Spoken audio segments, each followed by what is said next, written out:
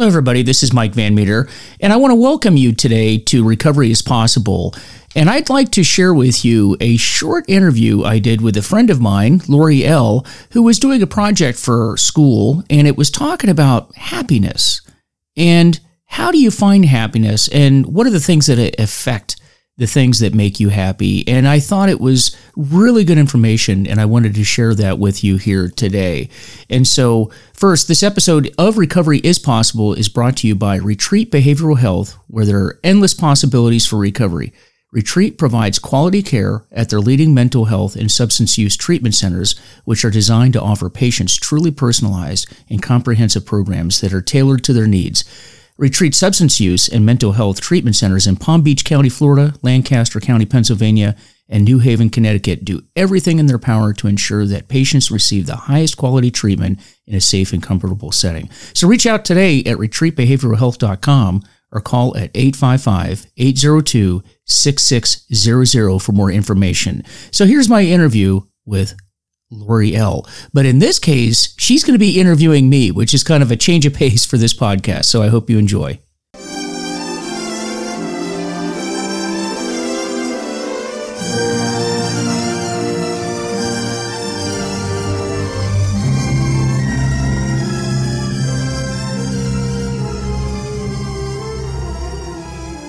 Welcome and good day. This is another great podcast by Laura Lee Moore. It's number 23, and today's topic, the joys and happiness in life.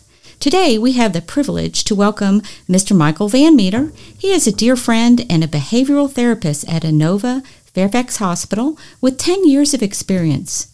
To start, I am curious, and so are some of my listeners, Michael, what makes some people able to achieve joy and happiness in their lives so much easier than others? I think a big part of it is having a purpose in your life. I think purpose, whatever that may be, once people find out what their purpose on planet Earth is, and they feel like they're fulfilled in achieving that purpose, I think that's a big part of happiness. I mean, there's a lot of aspects to it, but I think that that's the start. Do you think that there's any neurological things that might control those feelings of joy and happiness? Yeah, I do. I think neurology, biology has a lot to do with it. We do know that people that are profoundly unhappy, oftentimes, when we talk about mental health issues like schizophrenia, major depression, and things like that, there's definite neurological, biological, and genetic components to that. But we can work on that. There's a lot that we can do. And of course, alcohol and drugs oftentimes, particularly the depressants, the opiates and alcohol, really hinder a person's ability to experience joy in their life. And there's so much behind that, the neurology, the biology, and everything else. But like I said, and I'm sure we're going to talk about this a little bit, there's a lot that we can do to certainly improve upon that.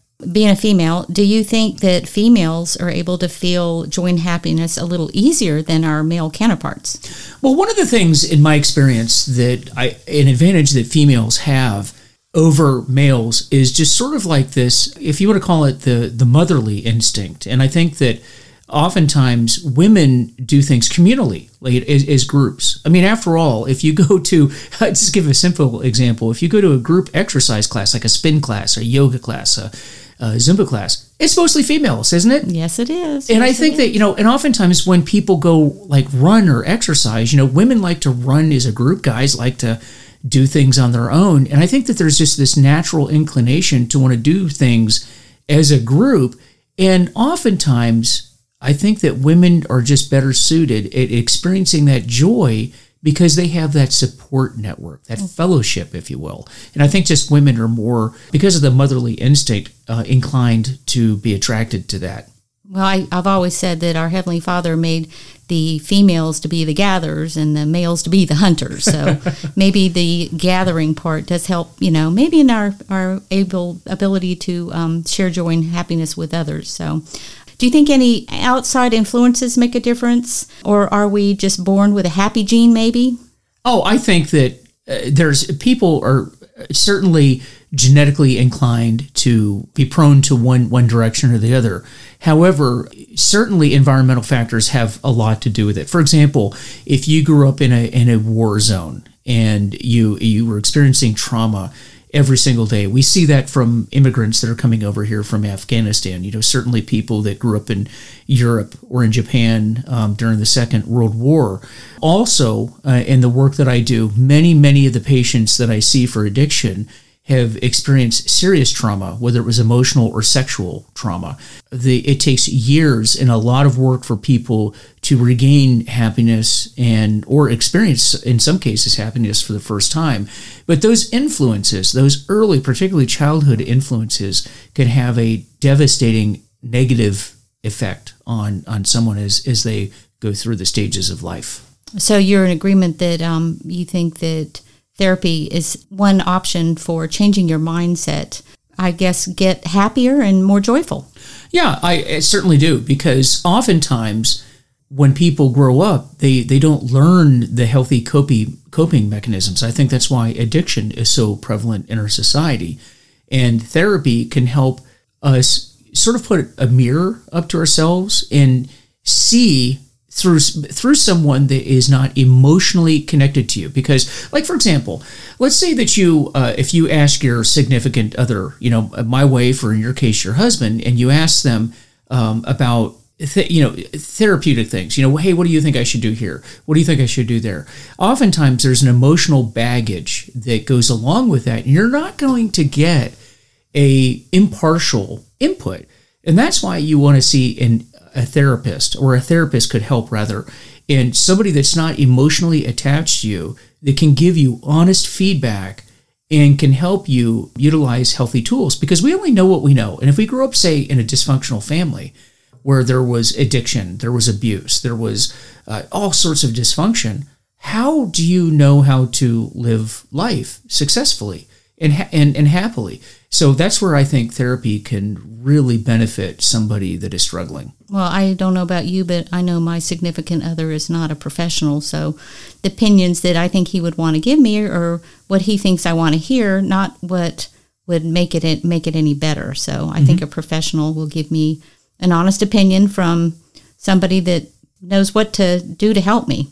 And you know what, that's a good point, but even along with that, let's say that your husband was a professional. There's still no way that your husband could be emotionally attached and give you a truly objective input on whatever the issue may be.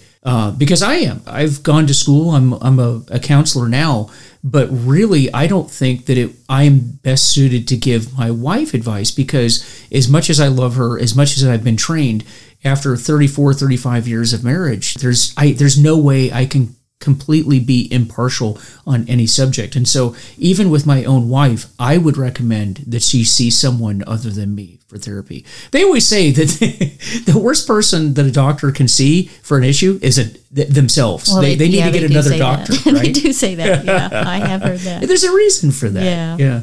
So my favorite thing is nutrition. So do you think that nutrition and maybe your eating habits play a part?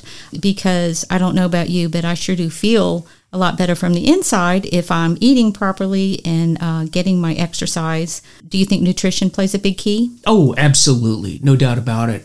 Nutrition is vital. And I know in the recovery world that I live in, that's one of the first things that we look at, actually, without going into all the biology behind it. But just take people that are drinking, for example. And when people come into a treatment center, they're often just very, very depressed and just gloomy. But alcohol is what? Alcohol is a depressant, right? Right. So you're depressing your central nervous system. But a lot of people don't realize that when you drink alcoholically, the the GABA levels, serotonin levels, all the B series of vitamins, 1, 3, 6, and 12, are not even absorbed into your body. And that has a negative impact on your feelings of well-being, particularly serotonin and GABA. And so nutrition, the way that we do, we get them to stop drinking, but then nutrition is vital, because you have to get all of those vitamins, minerals back up. And along with that, sleeping properly, because that's when serotonin is replaced. And that's all done through nutrition. Having the proper balances of electrolytes, vitamins, minerals, all those types of things absolutely impacts your feeling of wellness. That's wonderful. I was raised very spiritual, and most of my friends, especially the ones that tend to be depressed, have no spiritual background at all. So do you agree with me that, any spiritual activity also is a good idea and does help? Absolutely. Again, in recovery, just to bring it back to that realm, one of the first things that we do in recovery is get someone to work on their spiritual life. Now, do notice that I said spiritual life, not necessarily religious. Although, for many of us, that for me, and I know for you, that it is religion, my spirituality is tied to my belief in God. However, even if you are someone that's an atheist or agnostic, you can still benefit from that because spirituality means a lot of things. I mean, having a belief in the power, the power that's greater than us. I mean, the universe is greater than us. The earth is greater than us. A group of people. If I'm meeting with people that are helping support me get well, whether it's an emotional support group, a recovery group for drugs and alcohol, whatever type of group that you're around, certainly that group of people that are helping you get well is a power greater than yourself. And to really connect and center every single day is vital because that helps you stay connected to what your goal on earth is and realizing that you are just part of this larger plan for the earth. And I'll go a step further and say that for many people, myself included, part of that connecting spiritually to my God is realizing that my purpose on earth is to help the next person that's suffering. God works through people. God's message and God's goal for all of us is carried out through people on earth. Recognizing your role in that helps you develop that sense of purpose, which helps uplift your emotional and mental well-being, I think. I like that you're talking about a purpose because I think that's what we're put on the earth for is a purpose, and so we need to find that purpose. Also, the friends and the colleagues that you hang around, I think, help. But the older I get, the more I have found that the profession that people choose has a big start and head start when you're younger, like getting out of college. What profession you choose does help in your mental health also. Oh, absolutely. I think that when you're around negative people, it's just it's energy, right? It's energy. And you don't even have to be a doctor or an expert to understand that if you're around negative people, and we've all experienced that at work or school or in families, if they're negative, it just brings you down. And when you surround yourself with people that are constantly positive, it can't not affect you. And I think that helps us with our mental well-being. We learned a lot today. I want to thank you very much for spending some time with us. I learned some good stuff. I'm ready to run to the gym or take a walk or go hang out with some friends. And I hope this podcast helped people a little bit in their understanding of helping with their mental health. And today I would like to close with a quote. When I know I can feel joy all times of my own life, we should do it all together. And we'd like to close with that thought. Have a great day. Thank you so much, and welcome next time to podcast number 24, when my friends will be here to talk about how family influences the health and of happiness and joy in your daily life. Take care. Have a great day.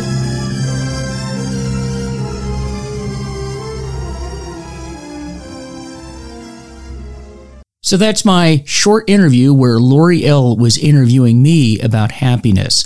And I know that there's information in there that will help many of you find happiness in your own life. And thanks for joining us here today on Recovery is Possible. Again, I'm Mike Van Meter, and this episode of Recovery is Possible is brought to you by Retreat Behavioral Health, with their endless possibilities for recovery. Retreat provides quality care at their leading mental health and substance use treatment centers, which are designed to offer patients truly personalized and comprehensive programs that are tailored to their needs. Retreat substance use and mental health treatment centers in Palm Beach County, Florida, Lancaster County, Pennsylvania, and New Haven, Connecticut do everything in their power to ensure that patients receive the highest quality treatment in a safe and comfortable setting. So reach out today at retreatbehavioralhealth.com or call at 855-802-6600 for more information. You guys take care of yourselves, and I will see you next time.